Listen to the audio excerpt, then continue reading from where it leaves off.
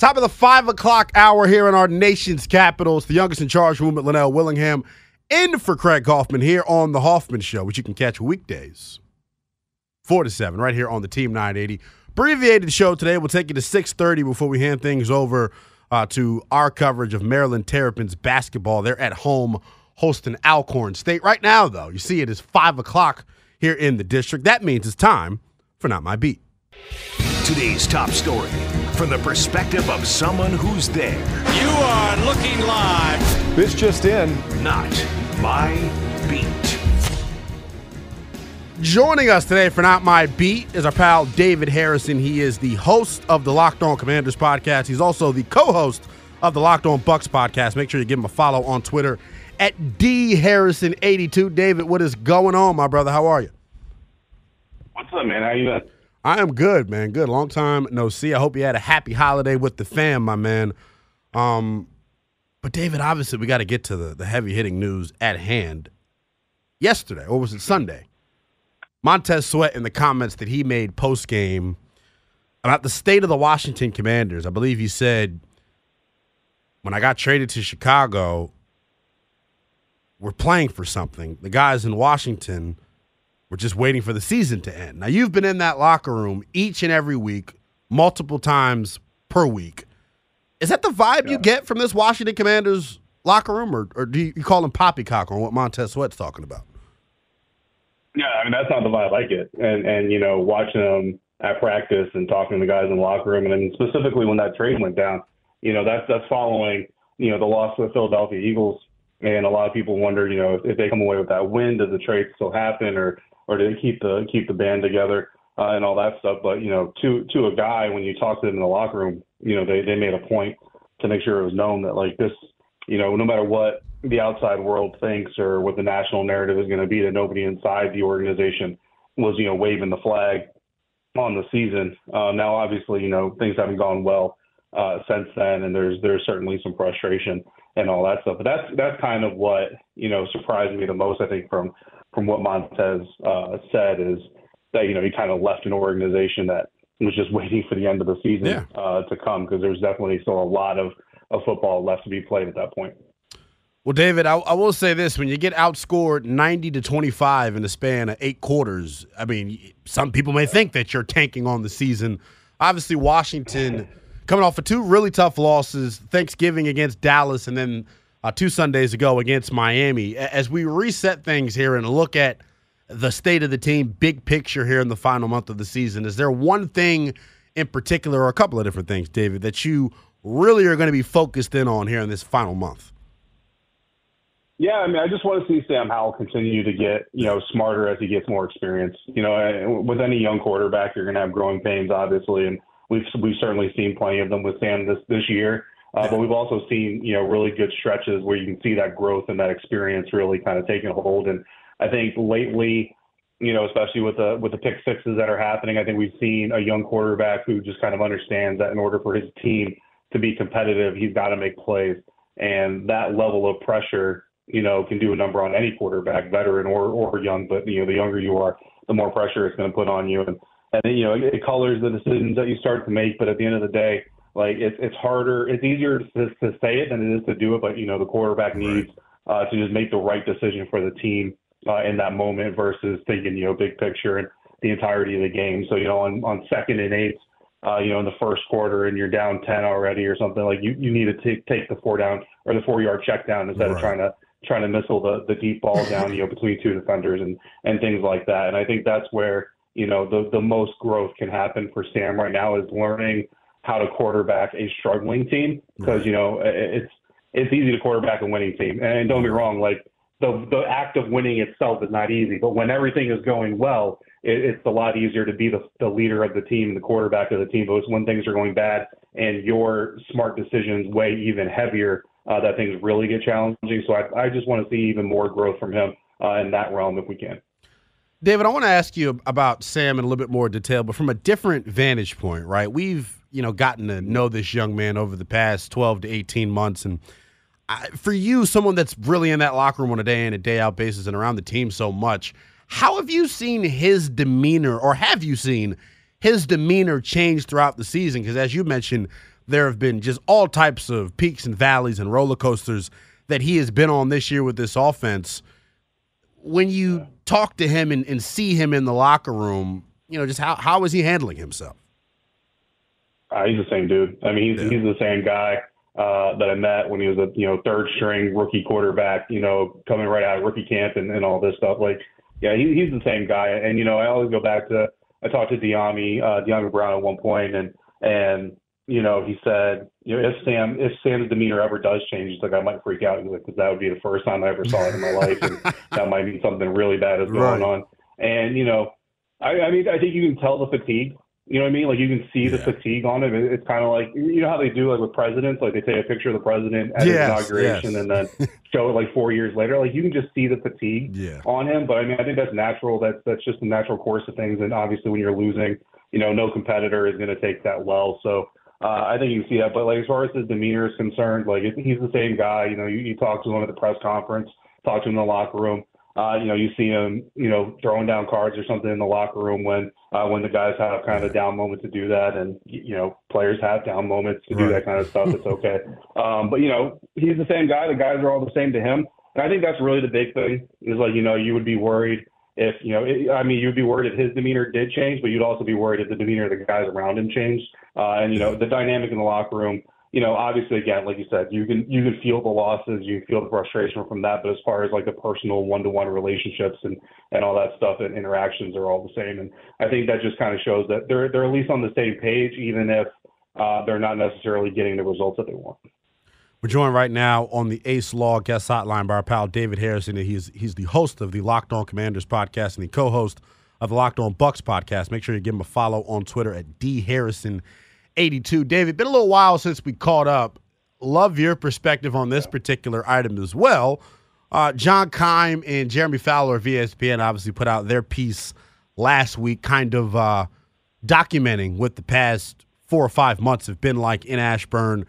They went and highlighted, the involvement of the ownership group on the trade.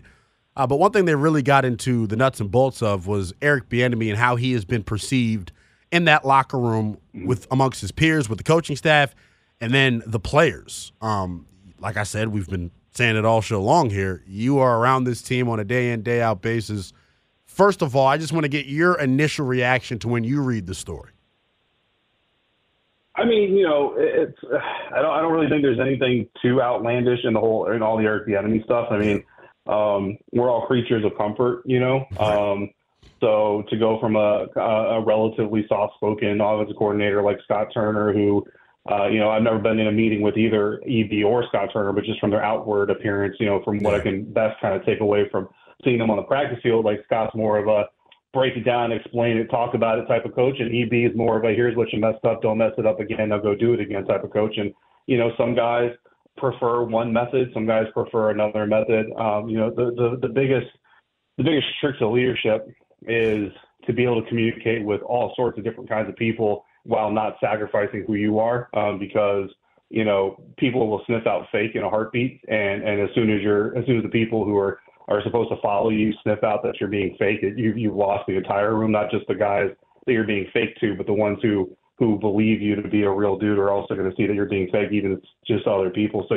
you really kind of have to balance, how to approach other people, but also how to maintain, your sense of self. And that's really kind of the balancing act that doesn't always go right. But, if the biggest complaint, and this isn't necessarily the biggest complaint, this might be the biggest complaint that is out there right now. Right. But if the biggest complaint is we're used to having Mondays off and now we have Tuesdays off, like that, that's honestly, like, I don't want to minimize family time and routines and all that stuff. But listen, you can adjust your life to have Tuesday off instead of Monday off and find happiness. You know what I mean? Like that can't ruin your life. Like that you can't.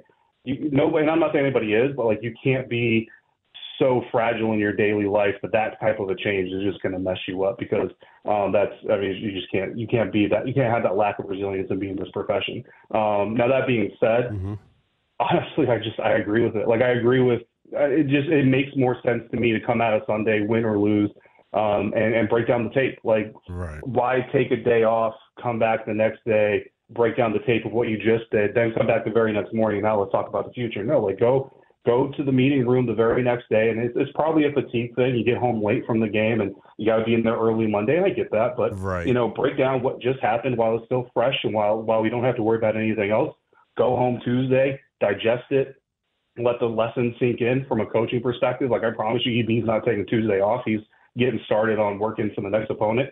And then you come in Wednesday and boom, you're starting off fresh with a 24-hour window to really kind of reset. And so to me, like it just makes sense to have that Monday film review, Tuesday day off, Wednesday we get back to game prep schedule anyway. But again, like I said, we're all creatures of comfort. If just for example, we just got an email today that we're supposed to have 11:50 press conference with Sam Howell on Wednesday, and instead we're doing 11:55 practice, and Sam will talk after practice. And for me, no big deal, but for somebody out there, that might be a really drastic shift in their schedule that they don't appreciate. So we're all different and try not to judge people too much. But like if that is, and I'm not saying this, but if that is the biggest shakeup that EB has caused for the totality of the season, that's relatively small compared to what some people want there to be. David, I'll say this, a lot of negative reaction and backlash from Keim and Fowler's story. I think it paints EB in a very damn good light if anyone knows what the culture has been like here in D.C. for the past 20-plus years. David, I'll let you go on this, my man. I actually think I caught you talking about this either yesterday or the day before. Washington, right now, slated to have the number 4 overall pick in April's draft. If the season ended today, David, and you have this data to work with, at pick number 4, if you're Washington and a quarterback is there, do you take him or do you go best player available? No. We go Olufashanu. We go Olufashanu number 4, as of right now. Now. There's a lot of time left, and truth be told, I've only watched 2 games of Olu. I've only watched 1 game of Joe Alt, and these are broadcast copies. I haven't been able to get my hands on any actual coaches film yet. But the fortunate thing about tackles is, for the most part, you see what you need to see, even on the broadcast tape of offensive tackles. But you go Olufashanu. I love Joe Alt, but I think Olu's just the more natural tackle. I think it comes, I don't say easier, but a little bit more naturally for him. And so when you talk about projecting to the next level, you don't want the guy who is kind of out there on an 8, out of a 10 scale, kind of already at an 8 level, level of energy output to perform the way he is. You want the guy who's kind of working at a 6, because then if you can get him to crank up the effort even more, maybe you can give him even better. And again, that's very, very preliminary, premature, type of evaluation. But look, it's going to depend on the coach. Obviously, it's going to depend on the GM and all those things. But I think Sam has done more than enough to deserve another crack at, continuing his development. Year 2 is typically the year that players take their biggest leap. Well, for Sam, next year would be his year 2 of functional experience. So I think that's incredibly important. And just, how do you put any quarterback behind this offensive line? And they've done better as since the changes were made after the New York Giants game. They've done better, but even though they've done better, it still hasn't been great. And I watched Tom Brady flounder, and I know he's not mobile, but I watched Tom Brady flounder behind a subpar offensive line. You put the greatest in the world back there, it's not going to matter. The Miami Dolphins are struggling to keep offensive linemen healthy, and Tua is not being as efficient. And granted, he lost Tyreek last night specifically, but even before that, in some other games where teams can bring pressure, he's had some struggles. You know what I mean? You gotta give a guy a platform to perform off of. And right now, I don't care what quarterback or how much hype he's got or how many Heismans he's got in his closet. You got to shore up the trenches. It's for sure. I always go back to Daniel Jeremiah and Bucky Brooks, man. They say if you're really good in the trenches, it's hard to be a bad team. Well, if you're really bad in the trenches, it's really hard to be a good team, and that's what we're seeing right now from Washington. Yes, we are, David. I know you got to get prepared for an eventful media availability tomorrow with Ron Rivera and The Voice out in Ashburn. We will do it again soon, my man. Thank you for giving me some time. Yeah, man. Appreciate you. That is David Harrison. Make sure you give him a follow on Twitter at DHarrison82. And then check out the Locked On Commanders podcast. You can get that on YouTube. You can get that wherever you download your podcast as well. David, I didn't even mention it while I was on the air. Really one of the most diverse backgrounds of anyone that covers the team. Military brat. Growing up, spent a lot of time in the service. I don't know how long he spent in the Army, but I know his vantage point and his idea of leadership is a little bit different than the average Joe because of his military background, but always good getting some time with him. When we come back, we got some breaking news, Anthony Haney. We'll get to that on the next side, on the other side of this break. And then the most highly anticipated power ranking segment in all of sports talk radio. It's Nell's Super Six Pack next here on the Team 980. Rocking and rolling here on this Tuesday edition of the Hoffman Show. Team 980, we're always streaming live nationally on the free Odyssey app. It's the youngest in charge movement, Lynnell Willingham, filling in for Craig Hoffman as he does the Lord's work, I would call it. Being a good citizen. Craig Hoffman, jury duty right now. He may join us here in our next segment for Overreaction Tuesday. We don't know whether or not he'll be out in time for that. But I said I had some breaking news. Want to get to Nell's Super Six Pack here in a second. My top 6 teams in the NFL. But there is some breaking news. Now, the story broke yesterday via Sam Fortier of the Washington Post. You heard him right here on this very radio program. There's rumor that Ted Leonsis wants to move Monumental Sports to the Commonwealth state of Virginia. Now, initially when the story came out, I believe it, obviously, because it comes from a credible guy, Sam over at the Washington Post. But it didn't make a whole lot of sense to me, and I was kind of calling poppycock on it. Well, while we were in segment with David, we did get some breaking news. There is a press conference scheduled for 9 o'clock a.m. Eastern Time tomorrow morning in the Commonwealth state. It'll be Ted Leonsis side by side with Governor Glenn Youngkin. And it's at that time, Ted Leonsis expected to announce Monumental Sports' intention to move to the state of Virginia. Now, we'll break that down and get into a deep dive of that in Overreaction Tuesday coming up, but I have so many thoughts on this. I don't know who to blame in this situation. I don't know if it's fair to blame anyone in this situation, but I do know this. I'll give you a little real quick tease of how I feel about this. There are so many more pressing issues that the District of Columbia has to deal with. That, you know what? Ted Leonsis and Monumental Sports, Caps and Wizards leaving. See ya. I mean, that's one less problem for Mario Bowser. But we'll get into Mario Bowser in this story coming up in Overreaction Tuesday. Right now, though, I want to get to the most highly anticipated power ranking segment in all of sports talk radio. It's time for Nell's Super Six Pack. Nell's Super Six Pack. 3, 2, 1. So I'll be honest with you. Nell's Super Six Pack this week, it was kind of difficult for me to put this list together. A lot of moving parts. It was an absolutely ludicrous week number 14 in the National Football League. And it feels like, as we sit here right now on December the 12th, 2023, it really feels like we're getting ready to start separating the contenders from the pretenders. So let's get to it. Let's waste no more time. Nell's Super Six Pack, my top 6 teams in the National Football League. I'll be honest, getting to number 1 on this list was kind of hard today. It just was. We'll start at number 6, though. And I'll be honest, this is the spot in this list that is really difficult to crack. Last week, I had the Miami Dolphins coming in at number 6, and we all saw them just completely vomit on themselves last night on Monday Night Football, as your boy projected and predicted, by the way. They're just fraudulent. The Dolphins and the Detroit Lions, it's like the Spider-Man meme. Two teams pointing at each other, trying to mimic and be each other. They are who we thought they were. 2 fraudulent teams. Miami's just soft. They were in my Super Six Pack last week, but they're not going to make it this week. Coming in at number 6, and Nell's Super Six Pack, my top 6 teams in the National Football League. Be prepared to have your jaw drop when I say this. I'm going to go with Joe Flacco in the Cleveland Browns. Here's why.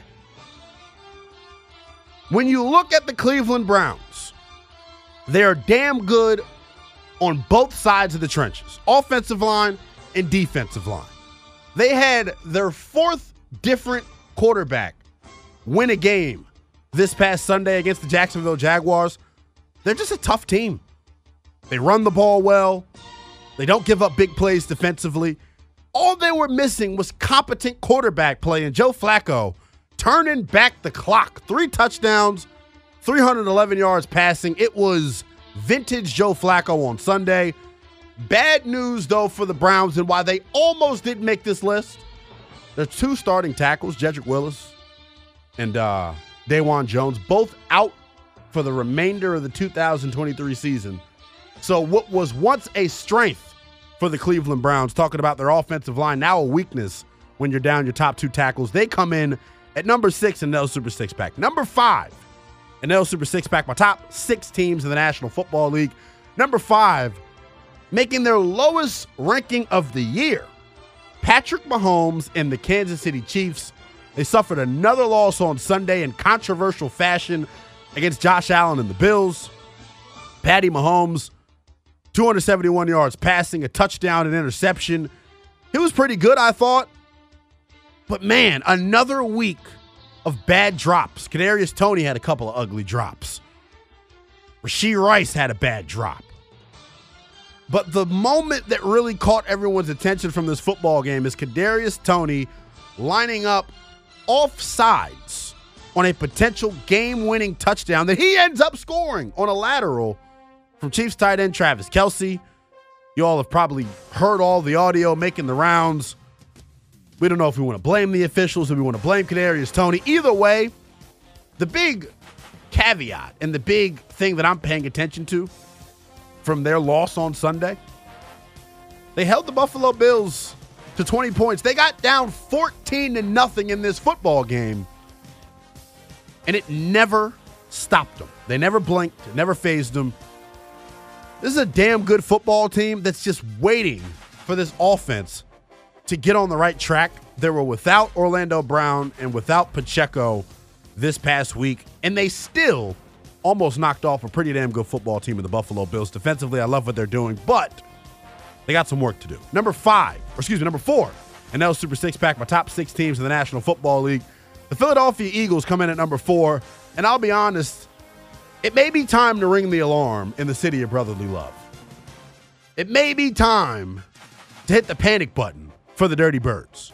Another loss on Sunday, back-to-back losses for the Philadelphia Eagles. They get down by the Cowboys, and it felt like watching that football game that Philadelphia never really was in this thing. The Jalen Carter return touchdown kind of made me feel like they had a fighting chance. But for whatever reason, Dallas defensively, sticky in coverage, everything was difficult for Philadelphia. The pass rush got home when they needed to. And then here's the most important thing.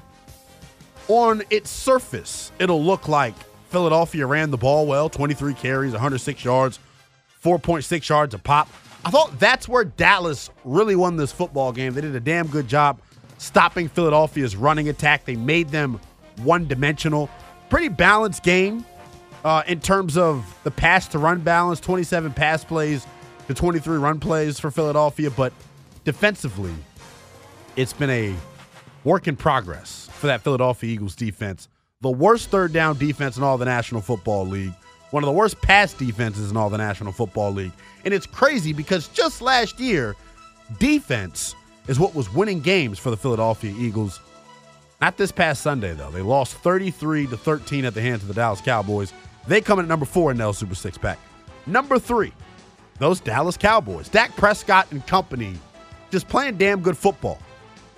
They're averaging 40 points per game at home in their last, I believe, 14 contests in Jerry's world.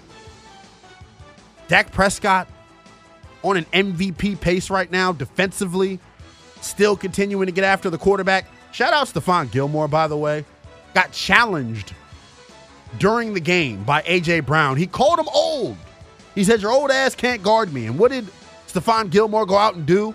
Put the absolute clamps on A.J. Brown. Yeah, A.J. finishes with 9 catches for 94 yards. But if you watched some of the key pass breakups that Stephon Gilmore had, it was just big-time football being played by the veteran corner. One thing that Dallas constantly has been scrutinized for, Dak at least, is turning the football over. This year, After leading the league in interceptions last year, Dak has been damn good protecting the football. And I feel like right now, outside of the San Francisco 49ers, the Dallas Cowboys, the class of the NFC. Number 2 in L Super Six Pack, our top 6 teams in the NFL, is the San Francisco 49ers. They come in at 2.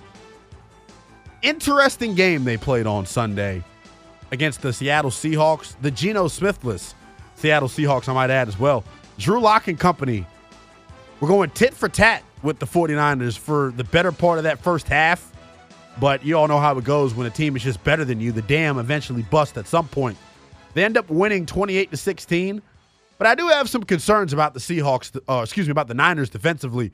Drew Lock and company really had no problem moving the ball up and down the field in between the 20s. They're going to have to clean that up come playoff time. Brock Purdy was damn good. Almost 400 yards passing, 2 touchdowns and a pick. Christian McCaffrey running for 145 yards. Color me ignorant for saying this. It's probably the most dynamic skill position group in all the National Football League, talking about those 49ers. Number 1 in Nell Super Six Pack, a top 6 teams in the NFL, the Baltimore Ravens.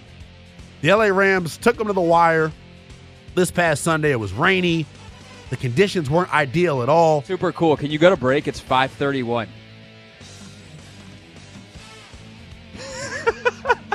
Well, okay. Anyways, the Ravens, I thought, darn good on Sunday. Another game where they have to battle back and fight adversity.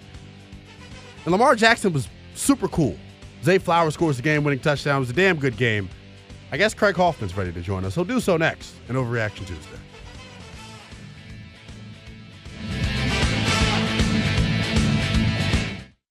It's the Hoffman Show, Team 980. We're always streaming live nationally on the free Odyssey app. It's the youngest in charge movement, Lynnell Willingham, sitting in with Craig Hoffman, or sitting with Craig Hoffman, I guess. Is Craig Hoffman going to join us? We're doing the ultimate role reversal here today. It's Overreaction Tuesday here on the Hoffman Show. And guess what? Hoffman is going to be the one doing the overreactions. Wait, I am? I was supposed to prepare those for this segment? Yes, you were, my friend. I How thought are I you was just going to show up to set you up to do your usual deal. No, I actually went a completely different route this week in terms of my overreactions. None of them are related to the burgundy and gold. They are all big picture overreactions, correct?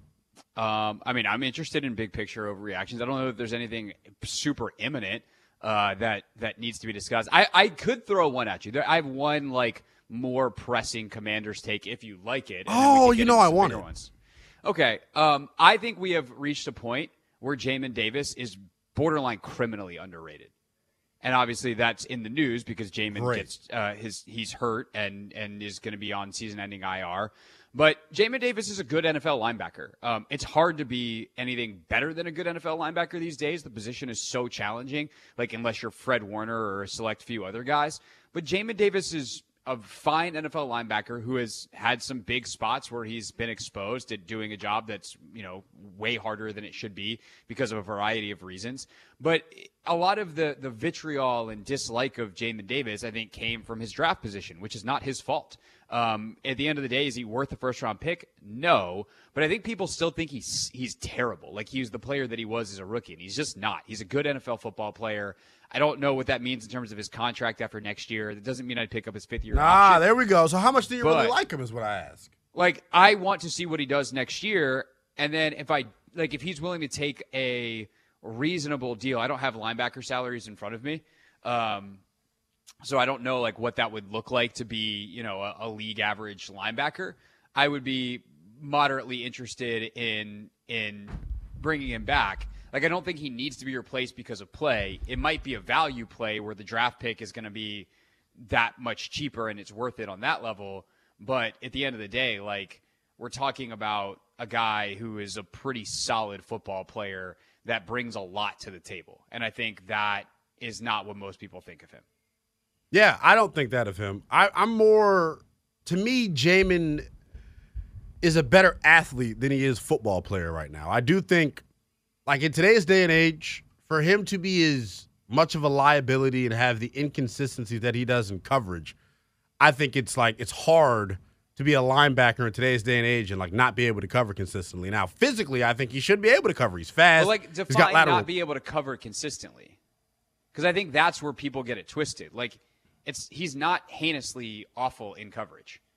I don't think he does a good job getting hands on guys. I think he gets beat off the release a lot, and his makeup speed should allow him to capitalize on that and catch up. My question is, why is he put in so many man-to-man situations in space? And like that is. But isn't that the job of a linebacker in today's day and age? Like if you're playing, like think about what the Niners ask Fred Warner and Dre Greenlaw to do. If you're a backer in today's day and age and you can't cover guys in the league. If you can't carry the number 3 up the seam in today's day and age at linebacker, you're probably not a damn good one. Well, I think that is different than being one-on-one with Saquon Barkley on the outside or Devon Achane outside. Like, that's a different ask. And I think the Commanders too often are like think of how often Antonio Gibson gets one-on-one matchups when he's split out against linebackers. Right. Not with the ease that Jamin Davis seems to be put in those situations, which tells me schematically that there's something else you could do about that, whether that's using your safeties in a different way, whether that's just deciding, hey, if we get that look, we're going to zone it up. Well, like, they put him in those man-to-man situations, and those are tough asks to guard the best athletes in the league in space. Yes, is he a better athlete, quote-unquote, than linebacker? Sure, but he's a premier athlete. He's a 6'4", 250 pounds and runs a 4.4. Like, of course he's a better athlete than he is a football player. But that athleticism shows up in major ways. The way he chases guys down makes the Russell Wilson play, the Bijan Robinson interception against Atlanta. Like, the biggest defensive plays they've made this year, and I realize it's not a long list, he has made. And so I think we've gotten to a point where people think he sucks, and he doesn't suck. He's a good NFL football player. He's a good NFL football player. Yeah, I think my thing with Jamin is, I already said this, is just kind of figuring out what he is. Like, is he a 3-down player? Is he somebody that you would rather use more situationally? Because I think with this athleticism, the sky's the limit. I just think, and I think this goes to what Ron spoke about yesterday, they're asking him to do a multitude of different things. It's hard for him to get comfortable at one particular position, which is true. Tale as old as time with this staff. Well, that's another thing that I could never understand with this group. From your vantage point, what do you think is the best way to deploy him moving forward? Because he is one of the guys that are going to be under contract next year when this new regime comes in, and he's got a 5th-year option to earn or try to earn or a contract. Yeah, I mean, he's a will linebacker that is at his best when a good Mike is next to him. And whether that Mike doesn't have to be I don't know what it looks like with a premier Mike next to him, but he's played his best ball when Cole Holcomb was in charge and really helping him out. And when Cody Barton got comfortable, there was a 2-game stretch this season when Cody Barton was healthy and finally settled in, and he and Jamin were playing together before Cody got hurt, and now Jamin's hurt. And Jamin was a pretty damn good player in those games. So the sample size is small this year because Cody was swimming upstream, again, just terribly mismanaged earlier in the year. And he's not elite, so it took him longer than an elite player would to adapt. But yeah, if I can get a really good Mike linebacker who's smart and knows the defense, and Jamin's hey dude, that's your go get the football. That's the best deployment of his skills. And he's very good at that. Run, chase, tackle, shed block. Jamin Davis is excellent. Yeah, that is for sure the strength of his game. Moving forward, man, he's one of those guys that I'm really bummed out that he's going on IR because the final 4 weeks was supposed to be about guys like him that are going to, continue to showcase themselves for whatever regime is going to come in here or the other 31 teams around the league if the regime decides they want to move on from him. So damn sure bummed out for Jamin Davis. In terms of other overreactions, burgundy and gold specific. Last week when I filled in for you, I haven't gotten your take or stance on this. Last week when I filled in for you, we discussed Olu Fashanu versus Jaden Daniels at the number 4 overall pick for the Washington Commanders. Washington got a lot of help this weekend from other teams in the NFL. Shout out to Titans last night doing the damn thing, beating Miami. If the season, Tommy DeVito, when you do it, it actually looks right when you do it. But no, Washington though, if the season ended today, would have the number 4 overall pick in April's draft. I believe Matt Miller of ESPN dropped his first mock of. Who, by the way, will be a guest on Take Command this week. Ooh, where's that? Which has been a Thursday. Make sure you check that out. But Matt, for some reason, had Washington picking 5th. They are 4th. He had them taking Olu Fashanu at 5. let's play hypothetical Harry here. When we get to April, what do you think the decision is going to be at that time? I don't have any idea. Like, it depends on who gets hired and what they think of Sam Howell and how Sam plays. Like, I realize that's not a very sexy sports radio answer, but like, the honest to God truth is the biggest thing that can change over the next 4 games is what everyone around the league thinks of Sam. If Sam goes and lights it up over the next 4 games, then there's a pretty good chance he's your starting quarterback next year. And if that happens, I'm fine with that. If he starts 16 through 20 of his NFL career, he's on the right trajectory. Like, I'm pretty psyched about that if I'm an organization with an incumbent good quarterback. If he stinks up the joint, then I probably easily move in the other direction. My guess is that I like Sam Howell. I believe that he is made up of the right stuff, and he's going to perform well enough to earn his spot. But it also depends on what you think of Jaden Daniels, because if you think Jaden Daniels is like an all-pro caliber quarterback, you take Jaden Daniels. And so I think that's the thing that people are going to have to reconcile is, like, there are 2 separate evaluations that you have to hold up next to each other. Is Sam good, or is Sam great? Is Sam bad? Like, where on that scale is he? Do you think Jaden Daniels is good, great, or bad?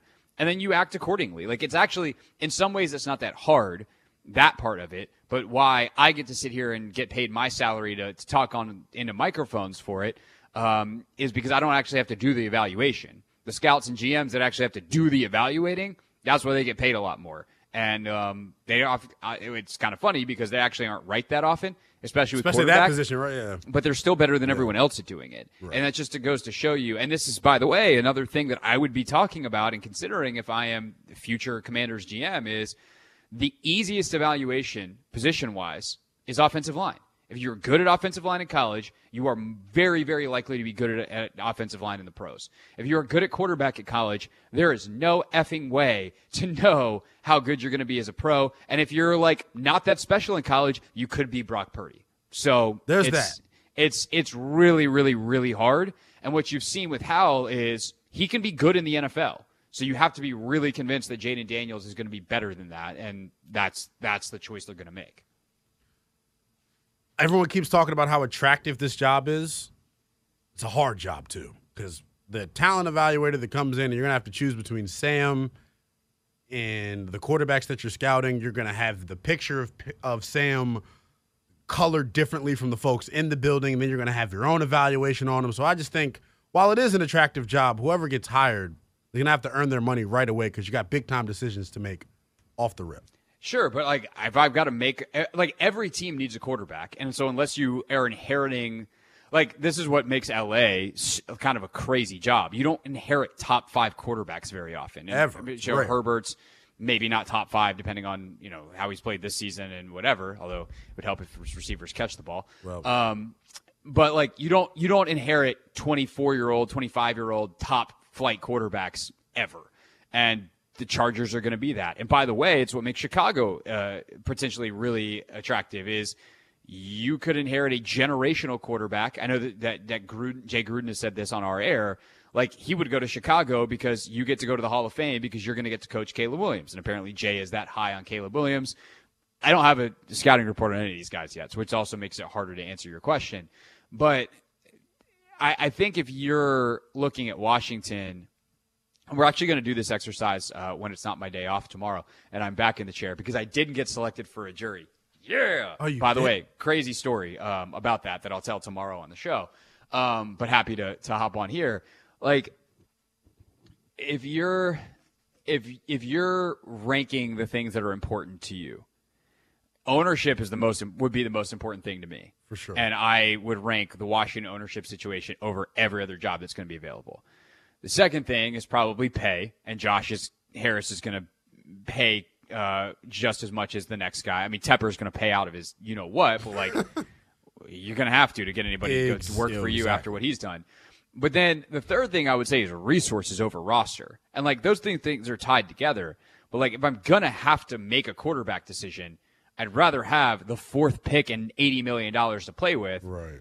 And, by the way, an extra high second rounder to potentially move up if I need to, than, a lot of the other situations that are going to be available, which, again, is what makes Chicago so weird, is because they actually are kind of in the ultimate situation. They have 2 top 7 picks probably in this draft, plus a ton of cap space, et cetera, et cetera.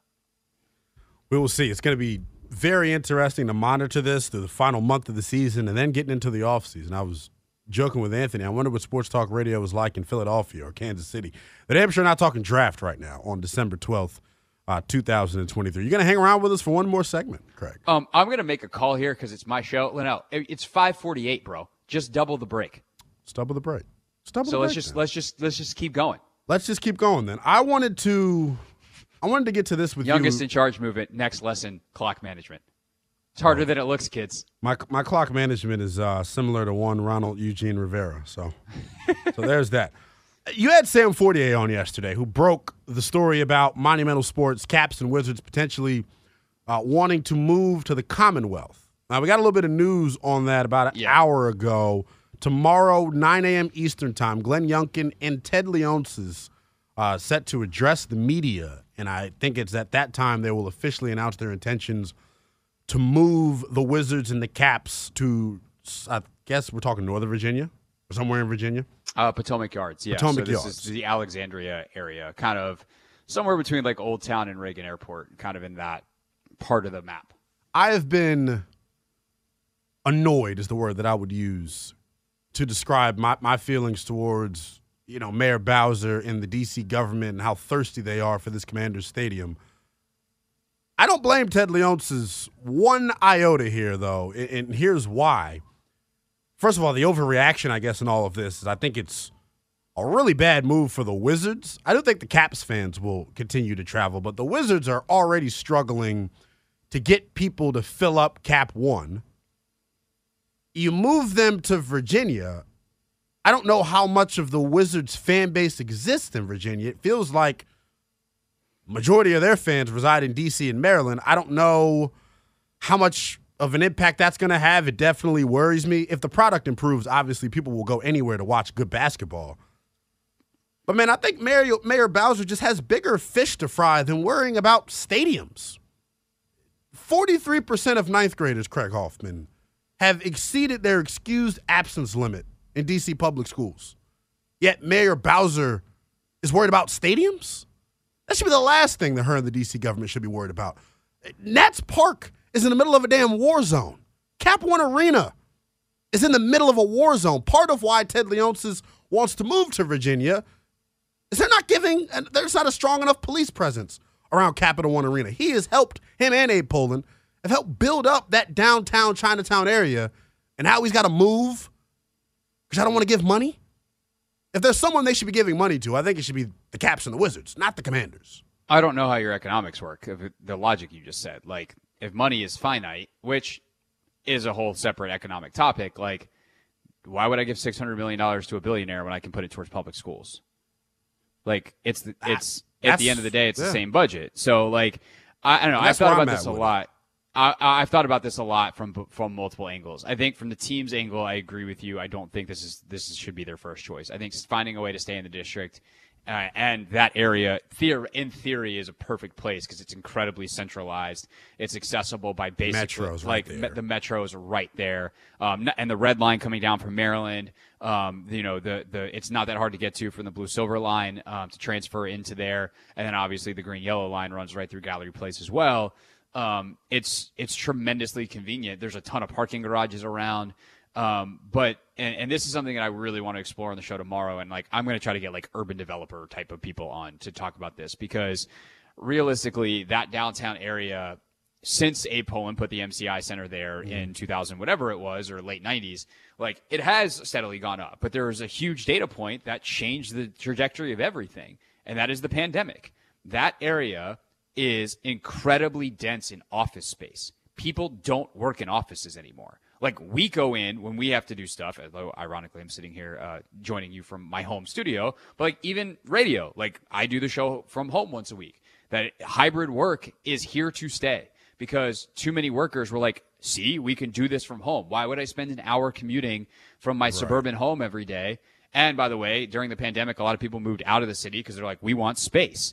And so you have a very different economic model that we still are coming to grips with because it's still less than 5 years old. And like understanding the business model of what it means to exist in a downtown urban area, and specifically that area of this urban downtown in DC, is something that like Mayor Bowser, the city council, the business owners, the developers, the citizens, like sports fans, not sports fans, we're all trying to figure it out. And so if you're her, like, I'm not, and by the way, like Ted Leonsis is talking about taking his company public. You know, he's looking to buy this and do that.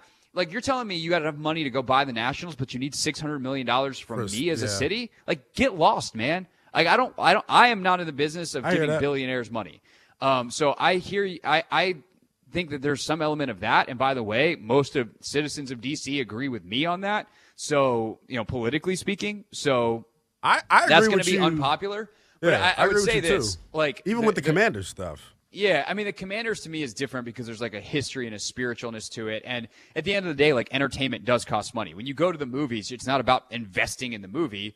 You go because you want the entertainment. And so if we have to pay as citizens of whether it's DC, Maryland, or Virginia to go to this thing closer by, that's a price I'm willing to pay on some level. I think the final point I'll make, though, is this. A lot of stadium developments around the country and around the world actually are not good economic boosts for a city. And I think what this could wind up being a win-win because Ted's going to get his space in his entertainment district and the money that comes with that and all of that in Virginia. He's also going to get a ton of public money, and the economics in Virginia are way different, obviously, than they are in D.C. And it could be a chance to be like, hey, we're not gonna keep Capital One Arena for concerts and things like that. Like, we're going to knock this down. We're going to build affordable housing. We're going to build grocery stores. We're going to build a community there and allow people to live in a way that hopefully attacks the other issues you're talking about and brings down crime and helps education. And there's a lot of stuff that could happen there from an economic development that could completely transform that area if you lose Capital One Arena in a way that's positive. I don't have the expertise or have not spent You already got it. I honestly don't even want to talk about it no more because I was like thinking, well, what do they do with the space? Boom. They got to find public housing or find affordable housing. I mean, that's a huge problem all across the city. And so, like, I don't have the expertise. Like, I'm not an urban developer. I am not a sociologist. Like, I want to talk to those people because I want to understand it better. But I do know enough on the big picture that there's a lot of precedent for that. And I think that makes a lot of sense from the city side of it.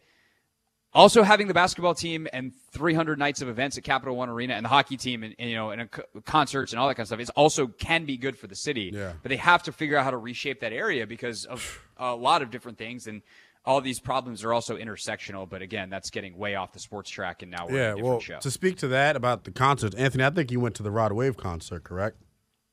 I did indeed. How many cars broken into after that event? Over 300? Yeah, I didn't drive, but yeah, that did happen. It is a rough area, and I know crime exists everywhere, but it does. Well, the thing is about crime, real quick, like crime exists where there's people, and cities are densely populated. So crime rates actually aren't that different in cities versus urban or suburban or rural areas. It's just like how many people do you have packed into a square mile, and in a city, there's a lot. So the crime is higher because there's more people, but the rate isn't actually that much higher, broadly speaking. A lot to discuss and tackle over the next couple of months in terms of the Commanders and where their stadium is going to go. We'll get some information tomorrow about the future of monumental sports with the Caps and the Wizards. Craig, appreciate you giving us some time, my man. I'm going to kick you off your own show. Yeah, back to my day off. That's Craig Hoffman, ladies and gentlemen. Final half hour of the program left to go. On the other side of this break, we'll let you hear from Montez Sweat, who had some pretty damn interesting things to say about the culture of the Washington Commanders. That is next here on The Hoffman Show.